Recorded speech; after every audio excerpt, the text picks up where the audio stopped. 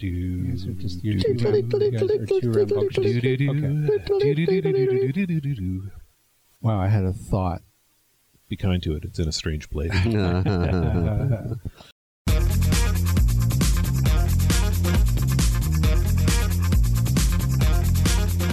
Welcome to AT Banter, the podcast where we discuss anything and everything regarding the world of assistive technology. With our hosts, Steve Barkley, Rob Minot, and Ryan Fleury. Now, let's banter.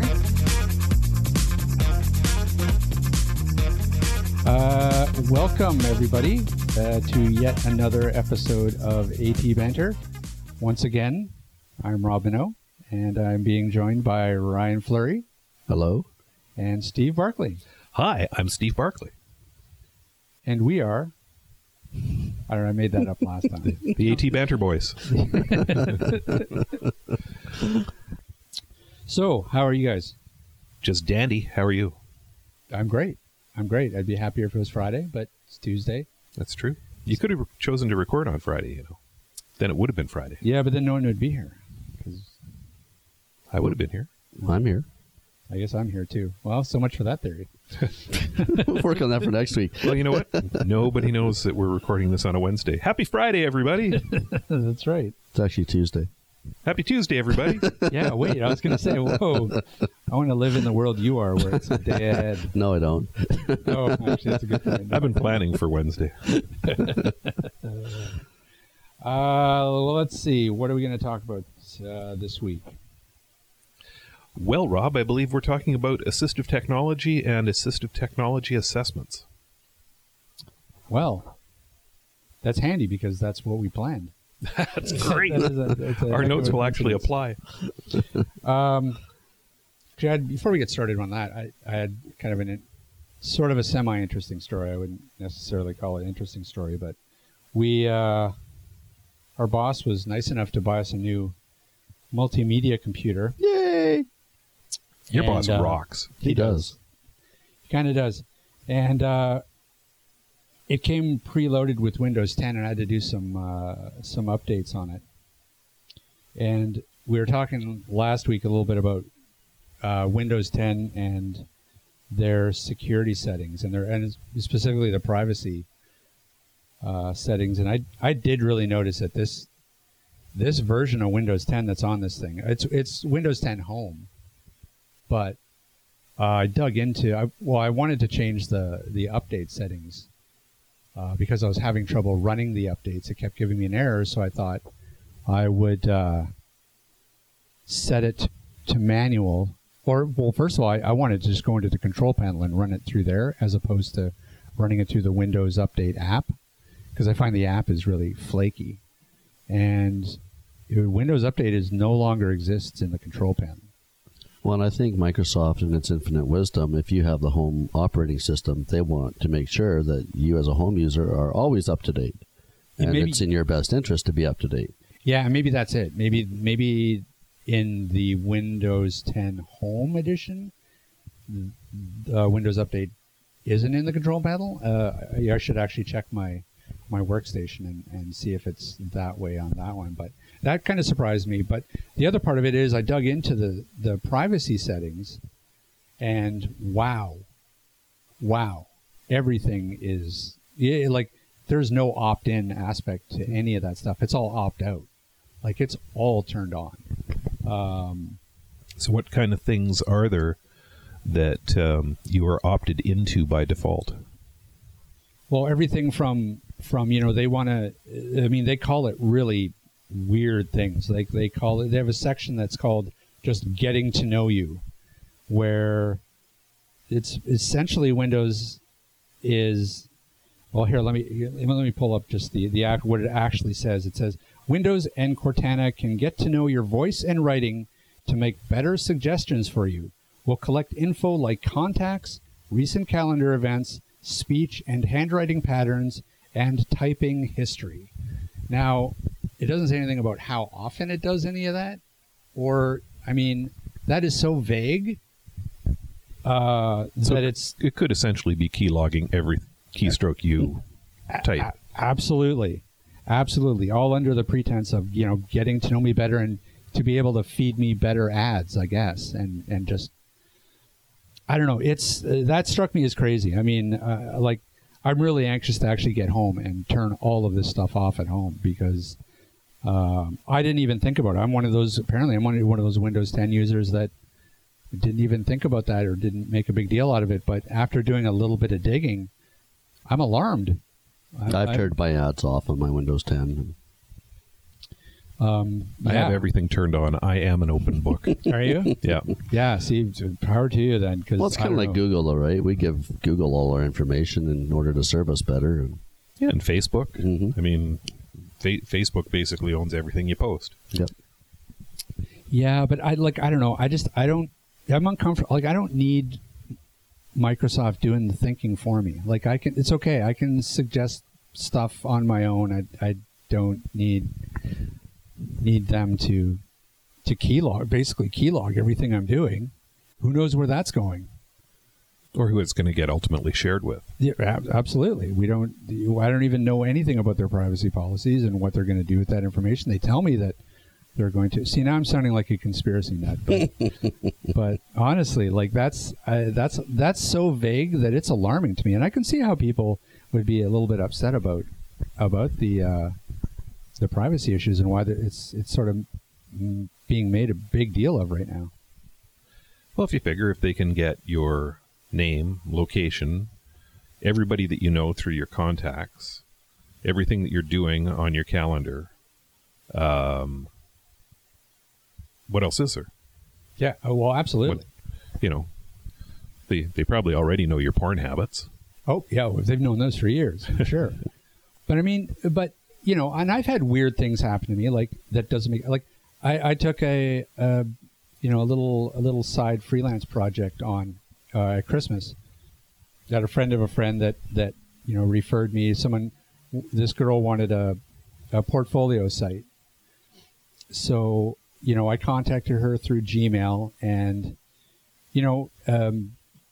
started building a site for her. Well, not 2 weeks after the first time I had emailed her, all of a sudden I opened Facebook and she's right there in the Facebook feed, people that you might know. So, I mean, obviously Gmail, the only place that I had her anywhere on my computer was my Gmail account.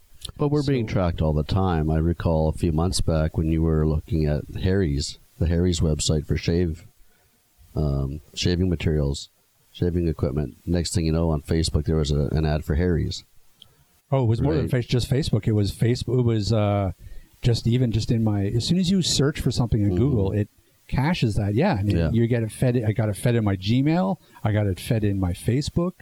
I couldn't go anywhere without seeing Harry's razors. Mm-hmm. Yeah, and within our own industry, Humanware is really good for that too. Yeah. You go onto the Humanware website, you look up a product, you're going to be followed around web page to web page by that product. It's going to be, hey, I'm over here. Hey, you sure you don't want a Prodigy Connect?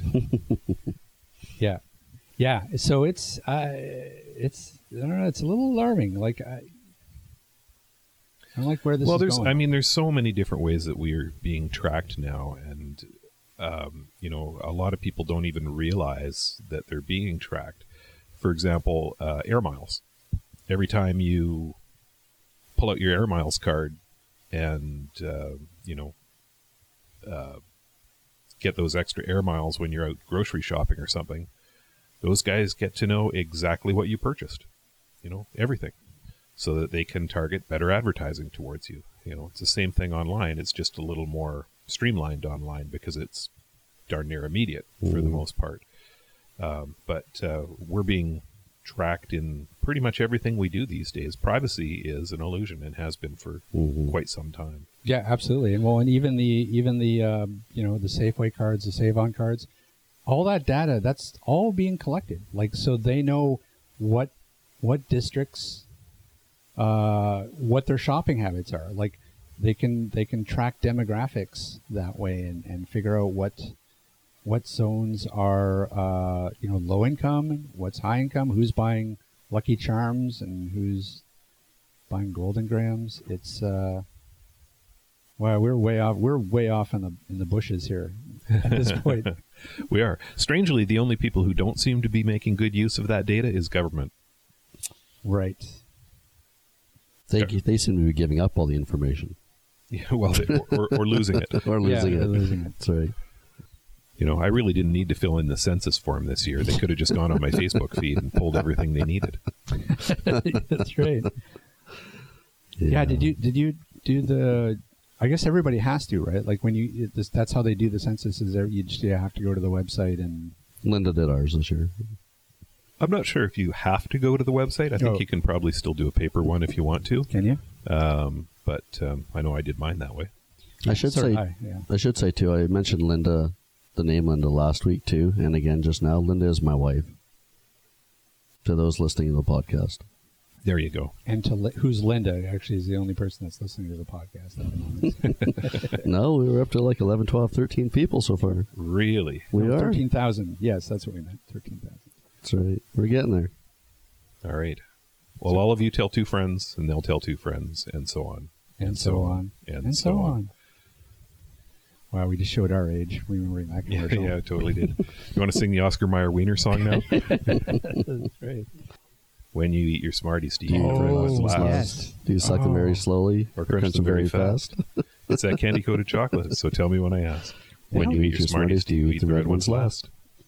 I was going to say, they just don't have good commercial jingles anymore, but then again, I don't know when the last time I've actually seen a commercial. That's right. Probably been on Netflix too much. Yeah, absolutely. There's some good ones out there. There's some definite earworms. All right, well, let's move into one of the first stories that I thought we could talk about, which is it's a video, interestingly enough, from the Utah Office of Education. And it was just a short YouTube video about the process of considering AT. I'm assuming at a school level. I'm not sure if it's an elementary or high school level, or if it even really matters. But I think theirs is geared specifically towards post-secondary. Oh, okay. But the process is going to be the same, pretty much for any age, just with different considerations, I would think. Right.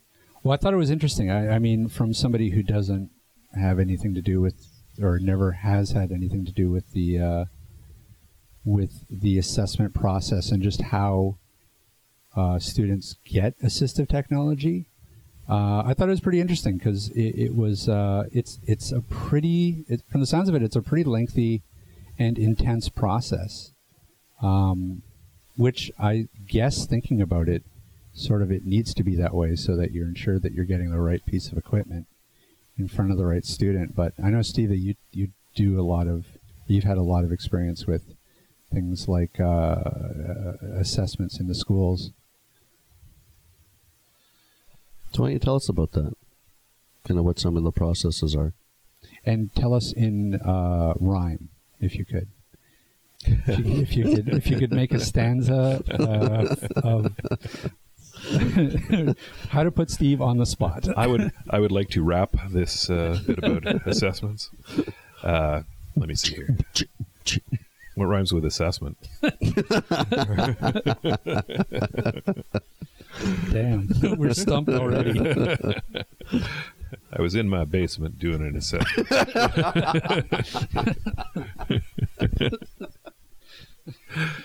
No, that's probably not going to work. Yeah, that's good stuff. Assessments. Well, there's a lot of different ways that you can lead into an assessment, and there's different situations that I've been put in for doing assessments. Sometimes you're going in with very, very little information about the client that you're going in to do an assessment for. I've been into assessments where basically I've just been told, oh, this person is losing their vision. Can you go to their office and determine what they need to carry on with their job? On the flip side of it, I've been into assessments where there's lots of information provided: medical histories, acuities, different information about medical conditions that they might have. What I've learned through doing a lot of assessments is you can never rely on the paperwork you're provided anyways. The paperwork will give you a story, but it won't tell you the full story. So the most important thing when doing an assessment is to ask lots and lots of questions, because it's one thing to know what somebody's medical condition is, but it's a whole different thing to know how it affects them and what other factors might weigh into how it affects them over the course of a day. A good example, I guess, would be I went in to do an assessment at a university in Alberta for an employee who had lost some vision. And the university had done a lot of the right things. They had given them large print software for the computer. They had brought in an occupational therapist to assess their seating needs and so forth. But the client reported that they were having a lot of trouble towards the end of the day, reading, that they were suffering significant eye strain, and they weren't able to do a lot of the work that they needed to do later on in the day. Well, it wasn't until I actually got to the office and realized that they had the client sitting at a computer with the afternoon sun streaming through the window, which couldn't be blanked out. There were no blinds on it. And the sun was shining straight onto their monitor, which was washing out the contrast on their monitor.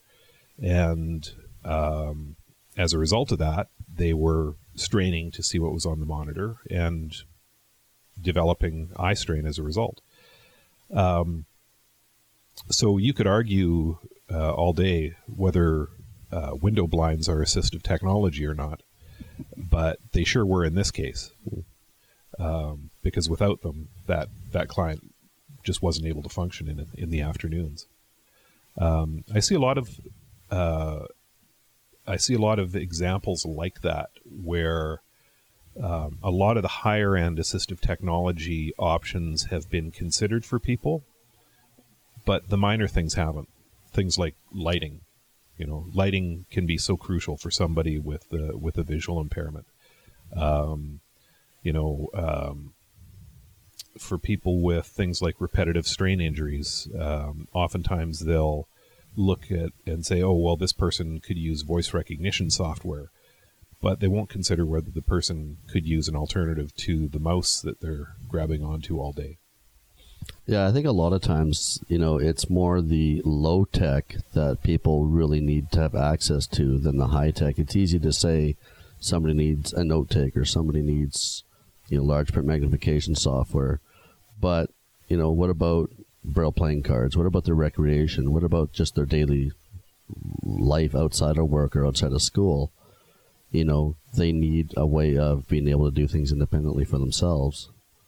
And, a lot of times the low-tech solutions will do that for you. I mean, if you look at, as an example, some of the big banks in Canada, they have a stable of assistive technologies that are available to their employees. And when a manager who's working with an employee runs into a case where an employee needs some kind of assistive technology, they draw off of that stable of equipment. So they look at a book of what's available and they go, oh, well, they need one of these, one of these, one of these. And really they're just checking the boxes. They're going through the process that they feel they need to go through for that employee, but they themselves don't have enough experience to recognize where other types of less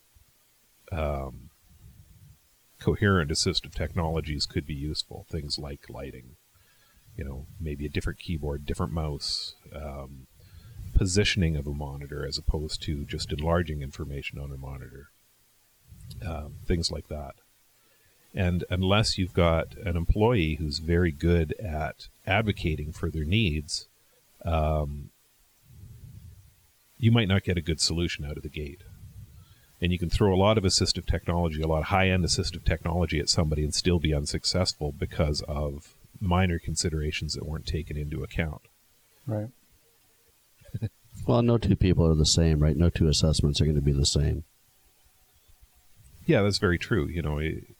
If you have two people and they both have macular degeneration, for example, which is one of the more common eye conditions that causes seniors in particular to lose vision, how that macular degeneration affects them, how far advanced it is a critical question. Mm-hmm. Because if one person has had it and it's been arrested fairly soon, they might still have a great deal of good functional vision, whereas another one might have had it and not had it arrested for a long time and lost significant vision. On paper, they might look the same, right? But they're not going to function the same. No. So you have to know what questions to ask to come to a good recommendation for them. So last week we were talking. We talked a little bit about wearable tech. We were talking about the new eyes, and that prompted this next article that we came across this week, which was from a fella named David Goodwin, who's on the editorial team of the AppleViz blog, entitled "My First Year with an Apple Watch." And it sounds like he's a blind user, and has had the first generation Apple Watch. The gist of the article is he was pretty underwhelmed. Mainly, it sounds like just because of the technical glitches. But I thought that might be interesting to talk about a bit, only because we were talking how wearable tech is interesting. But I think, the Apple Watch in and of itself, I think has a lot of potential, AT potential. Probably even more than as a mainstream device. Well, I think they all do. The Apple Watch, the Android Gear watches by different manufacturers. There's a lot of potential for all of them. The big downside that I keep hearing about more and more is that, with the first-gen Apple Watch, it had to be paired to an iPhone. It wasn't a standalone device, other than maybe, I think, looking at the time. And the battery level just really didn't make it through a full day of use. So, I think it's the same with the Android Gear stuff as well, until they can actually have a device where you don't need to pair it with your phone or even have your phone with you. You can look at your messages, have your reminders, make a phone call, all through your wristwatch. There's talk that's coming, but until that comes, I don't think it's really going to take off. And I think, too, the prices need to come down as well. I saw a smartwatch project online yesterday called the Ray, which looks like it was a blindness smartwatch. But, it was $359. I think that was US. And I think the Apple Watch was around that, if not more. So, for a device that you still need to have, let's say, an iPhone paired to it, now you've got an expensive watch. You've also paid for your iPhone. It's getting pretty expensive to carry around multiple devices. I don't really see the appeal of having a watch device when all it is an interface to the phone that's in your pocket. I mean, I know that people like the immediacy, the ability to just glance at their wrist, but for me, the downsides to having that outweigh the positives.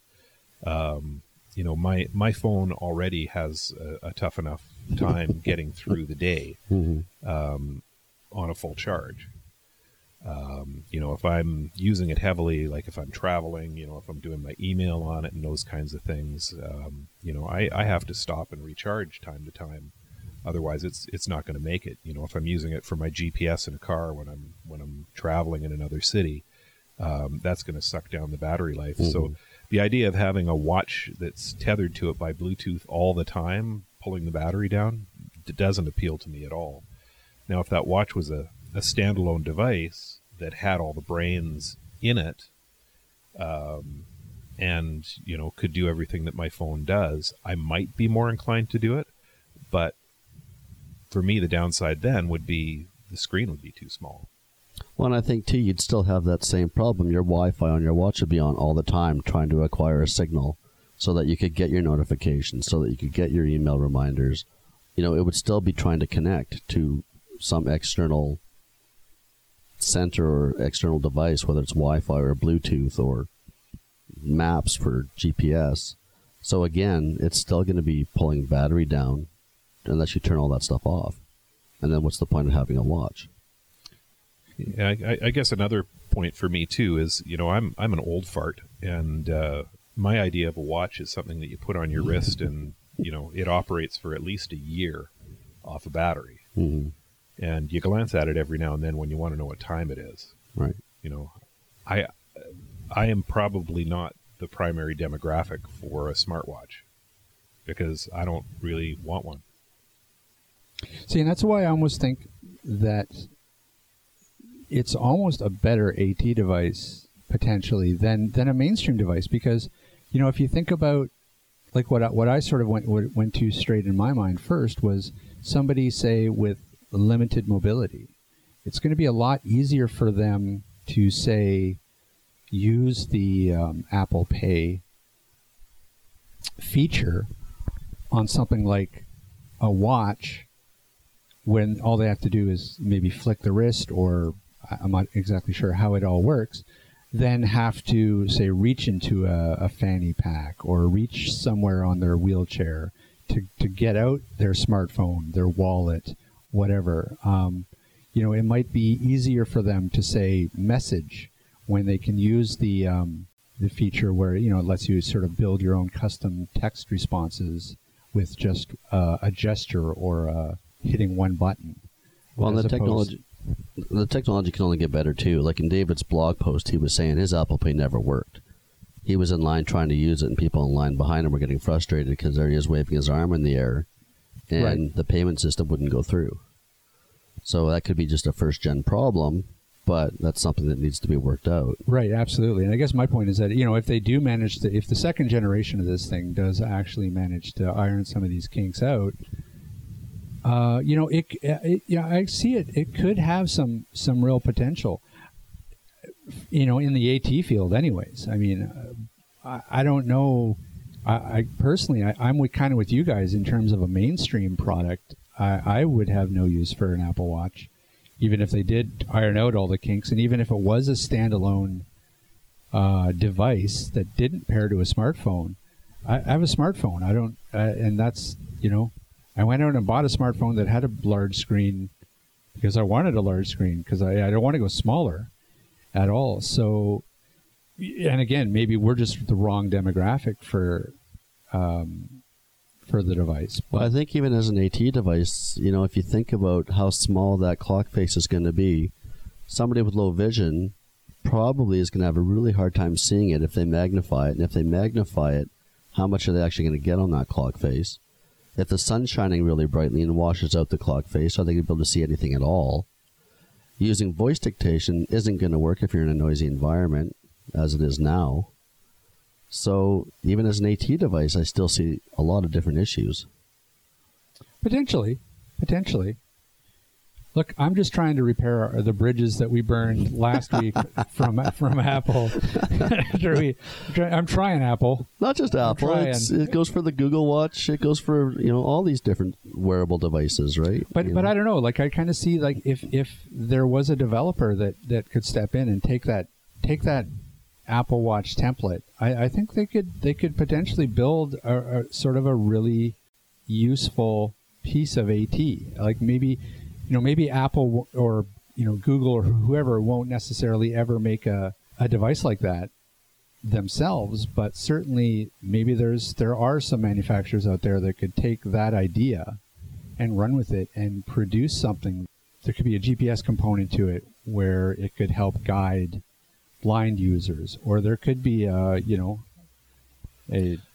exists already in phone technology though. You can go out and you can download the there's a lot of different GPS solutions. There's the Sendero GPS app, I think, which is one of the better ones. There's Sendero, there's Nearby Explorer. Yeah, what's Sendero worth these days? Do you know roughly? I don't off the top of my head. I don't know off the top of my head either, but it's a lot more expensive than going out and buying a dedicated GPS, that's for sure. And people can get all of that information and feedback from their phone now. In terms of wearable tech to pair to a phone, For me, I really like the Aftershokz headphones. I've got a pair of Aftershokz headphones that I use primarily when I'm biking, but they keep your ears free. They give you all the auditory information that you could want off of your phone. They're very lightweight. The batteries last a good long time. Right. They're an excellent little wearable pairing to a phone. And if you need visuals, I'm going to look at my 7-inch screen. There's a 6-inch screen. I guess it's a 6-inch screen. Yeah, I almost think they're trying to pack too much into, let's say, an Apple Watch or an Android Gear Watch. For fitness tracking stuff, they've got the Fitbits and the Microsoft Bands and all these other devices out there. A watch does one thing well. It tells you the time. Does it really need to track your heart rate and how many steps you've taken and give you email notifications and calendar reminders? Your phone already does that. Yeah, I agree. I'm not a fan of the smartwatch for wearable tech. Well, and you guys aren't alone. David clearly feels the same way you do. So I guess I stand alone in my defense of what the Apple Watch could be. But we'll see. Maybe the Apple Watch will just go the same route as the Google Glass, and it'll just be a thing they tried. I don't know what the numbers are in terms of how many of these things they sold, but I think according to David's article, he mentioned that the customer satisfaction on these things it was up at 97%. So, and who knows whether that's just Apple fanboys? Yeah, I think that's kind of the cult of Apple, right? Let me ask you this question. When they come out with the second generation Apple Watch later this fall, would you be willing to spend $400 or $500 on a smartwatch? Yeah, see, I don't know. Or are you just going to look at your phone? Yeah, see, I don't know. I like my phone. I like using the phone, but that's another device. It is another device. Yeah, $400 or $500 put towards a new phone would actually probably serve me better. Absolutely. Yeah. Yeah, I'm saving up for a 4K TV, so nice. I'll put that in the 4K TV slushy fund. Yeah. So time will tell. Yeah, I wonder how much of this is really just, this product has been developed because Dick Tracy fans over the years have always thought it would be really cool to have a wristwatch phone. Mm-hmm. Yep. And I don't know. I think we're past that now. The 1940s era good idea of science fiction might not necessarily bear itself out in the real world in 2016. Yeah, well, I have always said that they need to be putting more resources toward the flying car. Absolutely. Where's my flying car? Yeah. I was promised flying cars. Where's my self-driving car? Where's my free trip to the moon? Yeah. Did you buy your plot on the moon yet? No, I haven't. We don't even have a frickin' underwater city yet. So I don't know what these scientists are doing. I know, because right? they're not. None of this stuff's paying off. We don't have robots. Clearly, they've dropped the ball. Sorry, we have robots, but we don't have robots that are any fun. Well, I guess a Roomba's kind of fun. A Roomba. Yeah. Anyways, so yes, once again, science. I want a fembot. Fembot. Get me a fembot. That's right. What else? So what has happened this week? The Braille Note Touch is shipping. That's news. Woohoo! So somebody tell me about the Braille Note Touch. Well, the main difference between the Braille Note Touch and pretty near every note taker that has come along before it is the fact that you can get access to the Android platform through it. So they've taken all of the familiar keystrokes for Keysoft and they've essentially turned them into a screen reader that overlays over top of Android. So Android does have its own screen reader built into it, You're so eloquent. which you can access through swipes and gestures as you could with an iDevice. But using Keysoft, it gives you some consistency across the whole platform. So the same keystrokes that are going to work for you to navigate around inside a document in Keyword is going to also work within Google Docs. or another writing application. All your first letter navigation is still there that you're used to from Keysoft. So if you're in the settings menu on the Android device or on the Braille Note Touch, you could type the letter B, and it would take you to the first item that starts with B instead of having to scroll through each item, which makes navigating quite quickly as well. Yes, and you also have a very robust help system that's built into it, like you had with the Apex before. Mm-hmm. So you can always go in and get help when you're within any of the native applications for it. What's really cool about it, though, is because you're using Android, you're no longer limited by the operating system that's on the device. Every other note taker or every other major note taker that's been on the market, and I'm thinking specifically the Braille Note Apex, the Braille Sense, they were all running versions of Windows CE in the background, and they were running a set of applications over top of that. So if you wanted to go web browsing with it, you were using a browser that hadn't been supported by Microsoft in years. I believe it was Internet Explorer 6, if I recall correctly. Probably earlier than that. And there are a lot of modern web elements that you simply can't interact with through that old of a browser. So with this now being a native Android device, when you go out and browse with it, I believe by default you're using Firefox, mm-hmm. but you could also use Google Chrome. And if that version of the browser becomes out of date, you just update it as you would any other app on the Android platform, and you're good to go. You're back up and running with the most recent version. You can get access to the Play Store through the Braille Note Touch, and the Play Store has somewhere on the order of 2 million plus apps that are now out on the market. And granted, you're probably not going to be successfully playing Angry Birds on here. It's not going to give you any kind of meaningful feedback from video game type apps, but there are literally hundreds of thousands of usable applications that you could download and use on the Braille Note Touch. The thing I really like about the Braille Note Touch is, even though it is a note taker, you can take the tablet out of the case and still use the touch screen, either with your fingers, your swipes and your taps and double taps, or you can place all 10 fingers on the screen and it instantly calibrates where your fingers are, and you can start brailing virtually on the touchscreen. That's pretty cool. Yeah, I don't know that it's really fair anymore to call it a note taker, because it's really moved beyond that now. We tend to lump it into the category of note takers because that's what we're used to calling devices that look like it. Mm-hmm. But really, it's a full-fledged personal computer. There's very little that you can't do on an Android device that you would want to do as a personal computer user. That's true. All the Microsoft apps, Outlook, they can run Office 365 through a browser. Gmail, Google Docs, Google Hangouts. Yeah. You can link to another computer through TeamViewer if you want to. You could do a presentation off of it. There's an HDMI connector for it that you could put it up on a big screen if you wanted to. It's a very liberating platform, and the first of its kind to really open up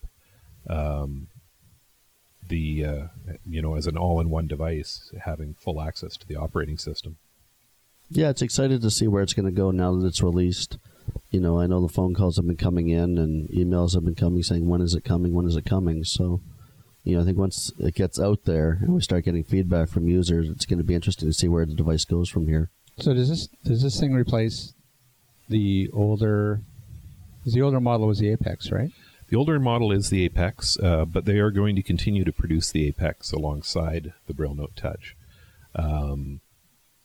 There's still places, I think, where HumanWare has contracts to provide the Braille Note Apex, so they're pretty much beholden, I think, to continue with that platform. But the actual price delta from one to the other is pretty minimal. I think it's in Canadian dollars. I think it's $365 more to get the Touch than it is to get the Apex. So I don't really see anybody looking at that price difference and saying, "Oh, gee, I'm gonna stick with the older limiting technology." I think people are going to spend that difference and move up to a more open platform. Well, absolutely. I mean, that sounds like that's pretty much that's the price of a tablet, right? That's that price difference. Yeah. So good stuff. The other thing that's kind of cool about it is, right now it is doing a lot of the very note-takery type stuff, as well as, of course, having access to the Android stuff. But there's some pretty skookum hardware that's built into that device as well. It's got built-in GPS, it's got a built-in camera, and there's more functionality that is going to be added to it through software updates as the product matures. Right. And people will be able to download those software updates for free and add them on. Some of them might be charged updates. I don't know what their plans are, for example, for the rear-facing camera that they have on the device.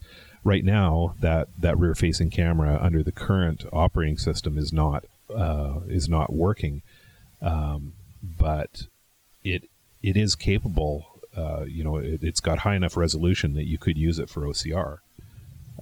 So you'd be able to take your portable device, hold it up over something, snap a picture, and have it read something to you.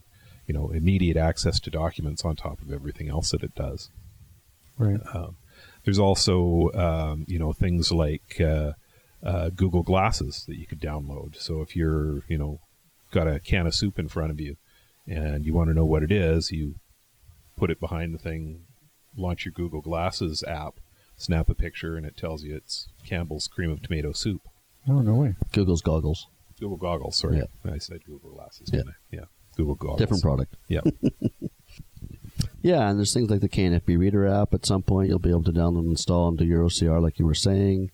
That there's a Daisy player built into it, so you can read your Daisy books. CNB direct-to-player service works. There's a lot of functionality built into this device, being that it's open platform. Excellent, and it's available now from the sounds of it. Yes, indeedy.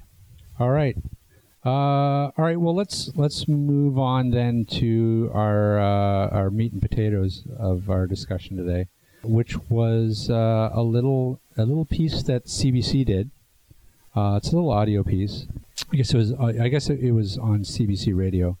I thought it was pretty interesting and could warrant a good discussion. But it was called "The Line Between Accessory and Assistive Technology," and the crux of the piece is basically how do we define assistive technology, and how in turn does that define the people who use assistive technology.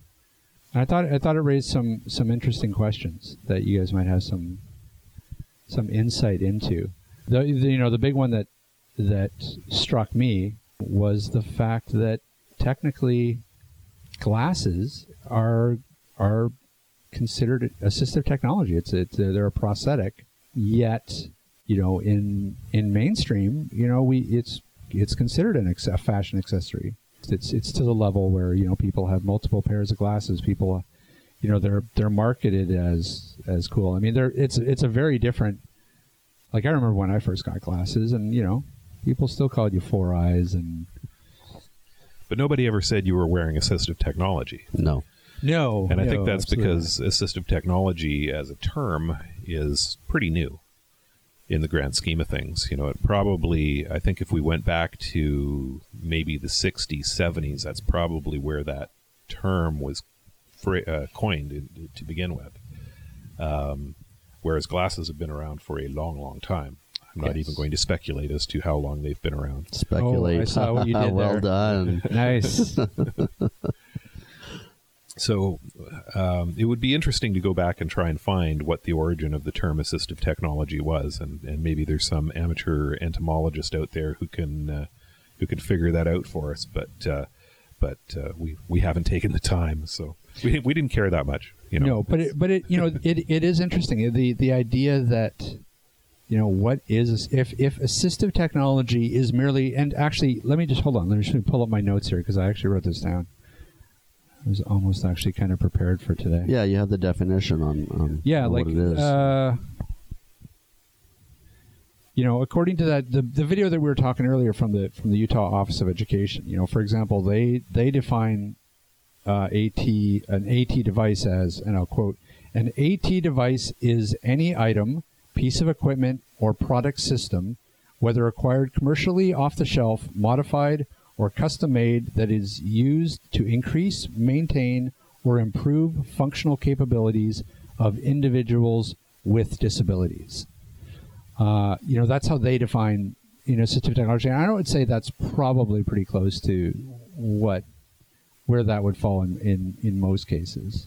I think you made a good point earlier when we were talking about this as well, when you said that really they could have finished that sentence with of individuals. They didn't necessarily need to add on with disabilities, because really you have to, okay, you're using an assistive technology. You've got your visual prosthetic that you're wearing right now. Does that mean you have a disability? Well, you probably didn't self-identify as somebody with a disability when you did your income tax this year. Right. So there are dividing lines that we put in place when we say, okay, this person has a disability, this person doesn't. Oftentimes for vision, it might be legal blindness, 2200 or worse, right, or a limited field of vision. But I think assistive technology is more than just equipment for people with disabilities, because it can be for, mainstream audiences who don't necessarily identify as having a disability. And really, other than in terms of, services that you're accessing or, how you want the government to treat you on your income tax, I don't think the term disability is all that useful these days anymore. It denotes kind of an exterior expectation as opposed to an individual's ability. So the exterior expectation of somebody with a visual impairment might be that, they're not going to be able to do things because they're blind or visually impaired. Whereas for somebody who is blind or visually impaired, it might take them different strategies to achieve what they're trying to achieve, but they're still capable of doing it. So, I just don't like the term disabilities, I guess. Yeah, well, I would agree with that. And I think that was sort of the driving point, I think, behind this article was that, assistive technology, it can be used to actually label people that they have a disability, which in itself can be have a negative impact. But at the same time, it's a bit of moving the goalpost because, how do you define a disability? Where do we draw the line? Because really, you could say that Dr. Scholl's insoles is an assistive technology. Corrective footwear. The list goes on and on in terms of, nasal strips. Somebody snores, so you have to go by. That's an assistive technology. You can get pretty ridiculous when you start to redefine the terms. I've been doing a lot of work lately with SiteQues. It's a software as a service for websites that puts large print and speech output and some other options onto websites to make them more accessible. It's made by AI Squared, the same guys who make ZoomText. And they put a lot of research into their market and where they were going to direct this product. They found some really interesting statistics as part of that, but one of them that really stood out for me is that, and these are American numbers, so this is strictly in the United States, and it may vary country to country, but in the U.S., of the people who could make good use of an assistive technology, only 10% of those people actually own an assistive technology. So that would be, as an example, somebody who needed print enlargement. Only 10% of the people who need print enlargement actually have some sort of print enlarging system at their disposal at home or at work. That leaves 90% of the population out there who are functioning somehow without that assistive technology. And, you know, this leads towards their market for site queues, because if you put that assistive technology and you embed it on a website, you're removing the requirement for that individual to have their own assistive technology. They can just go onto the website and leverage what's already there at their disposal. But I'm willing to bet that of those 90% of people who are out there, most of them are probably not going to identify as having a disability. They might say, well, you know, I've got kind of crappy vision, you know, or something along those lines, but they are not going to say, you know, I'm visually impaired, I'm legally blind, I'm X or Y. They're probably not going to say I have a disability. They're going to say, I can't see real good.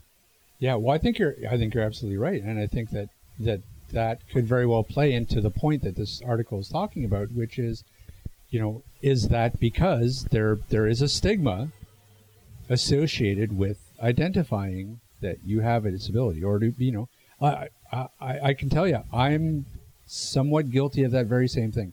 The last few years, and this is like, it's time for Rob confessions, I guess. Now I'm broadcasting this to the internet, so I guess it's no longer my little secret. But lately, you happen to be the editor. You can get rid of it later. It's true. That's true. So we'll see how this goes. No, lately I've been noticing when I try to read, I have to do this thing where the closer my book gets to my face, the more blurry it gets, as opposed to the less. So I've had to, you know, I have to do this thing where I'm outstretching my arm to read fine print. And as it turns out, it's probably, you know, it means that I need progressives. I need, I guess, bifocals. And I'm real hesitant to go to my eye doctor and get bifocals, because I don't know, I just associate that with, like. Are you saying you don't self-identify as a bifocal user? I don't want to identify. I don't, because I see that as just. What's wrong with bifocal users? Because just in my experience, clearly has some preconceptions about biffocal users. Yeah. It's like some sensitivity training. Yeah, indeed. Yeah, man. If I was part of the bifocal community right now, I would be offended. I'm just saying, like I think. Wait, I am part of the bifocal community. I am offended. If I get bifocals, I just feel like my days at the bingo hall will be right ahead of me. Wow, bifocal users and bingo players now too. That's right. He's putting them all in a box. I'm burning all our bridges today. Well, listen, we'll be much better off if we get boycotted by bingo users than Apple. That's all I'm saying. It's tough though, you know, because it's so easy to put people into categories or into different classifications. You know, like we talked about last week. You know, we have friends who are visually impaired or blind who use dogs or canes to cross the street.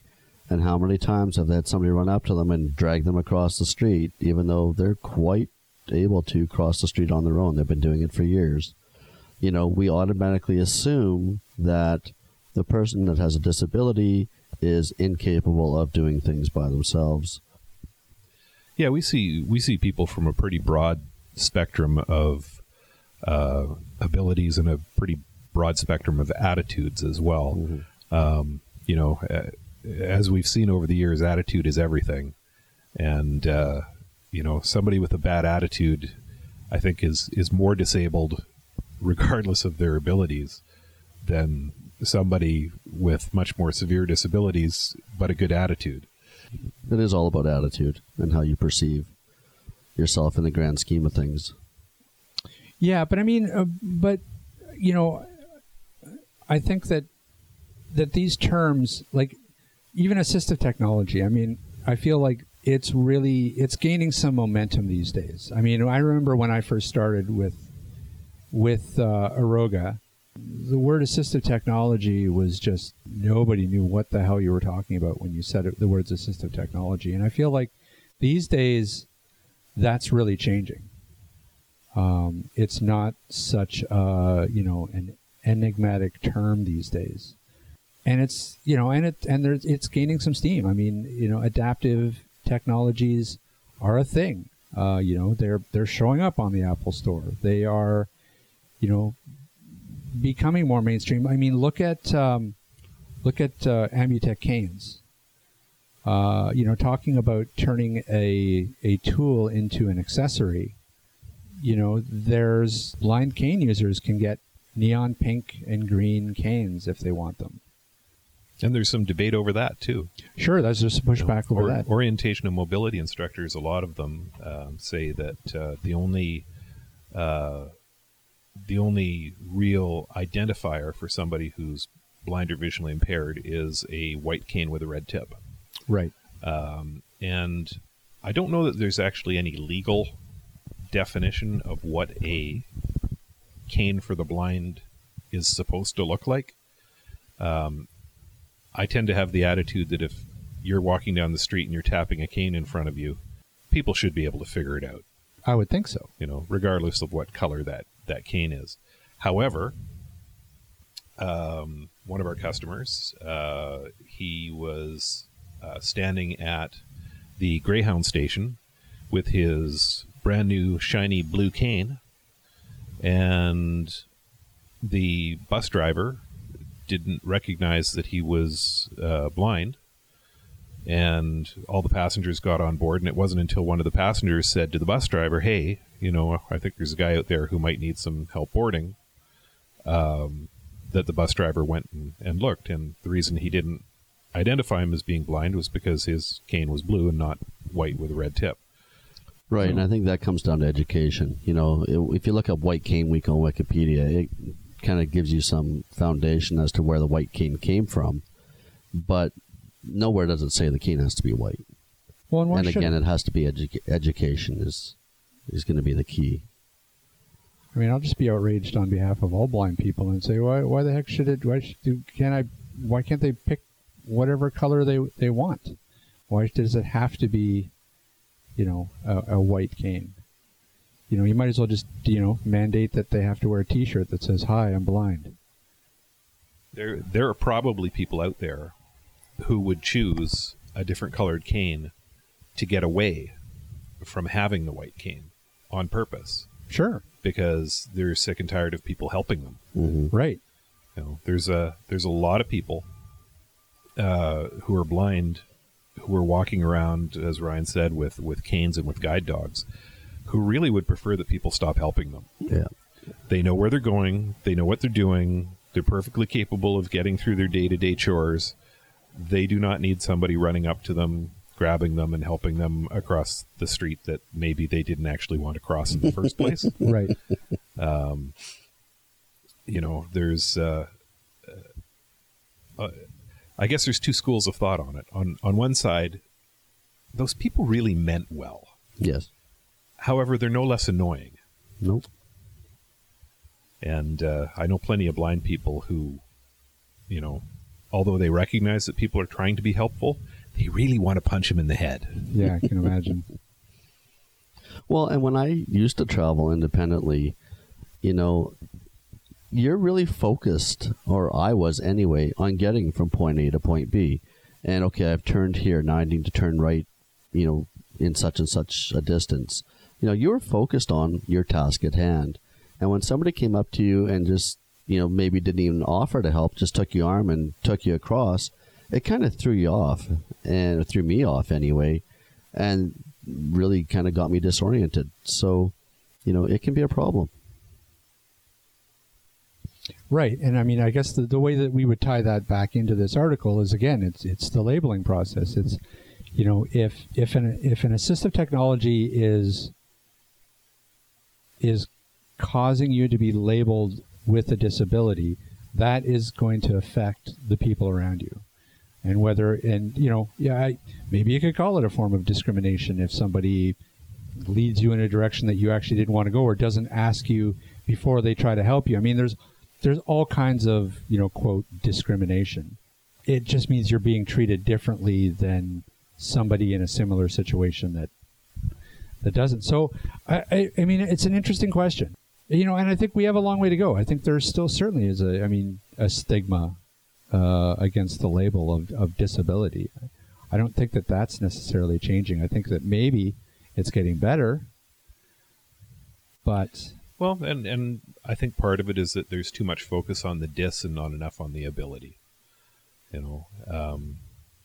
There's lots of people out there who have disabilities who are very, very capable people, and they don't want to be viewed as less capable by people around them. They want to be recognized for their abilities, as they should be.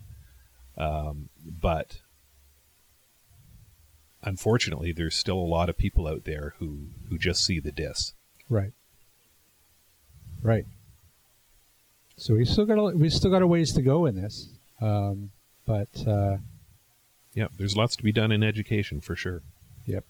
And even with all the education that you can, there's still going to be stupid people out there. The people who are going to walk up to a blind person and go, "Hi, how are you?" I've seen it. It's stupid. It does happen. Yes. So I don't think we're going to answer any questions today. No.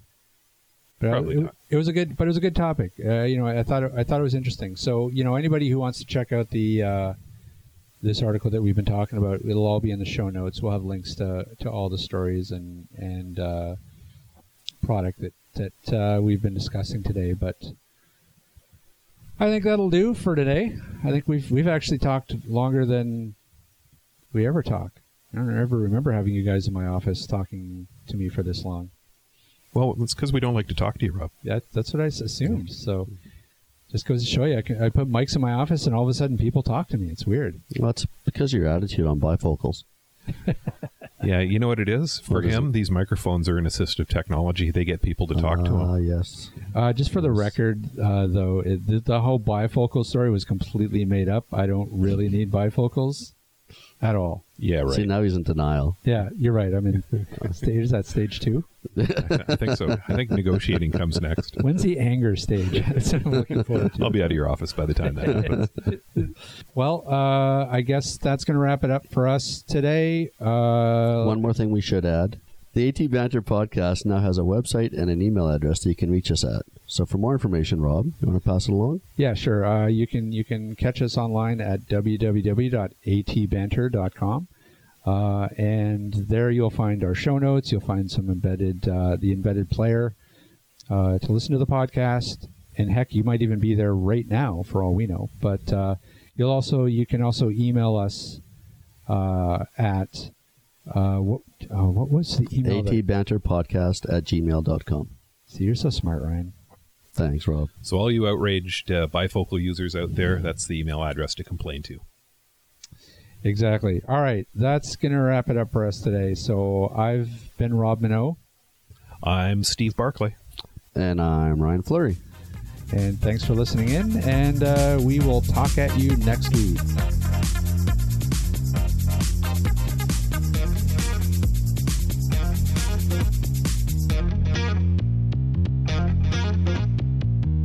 This podcast has been brought to you by Aroga Technologies. Visit Aroga Technologies online at www.aroga.com.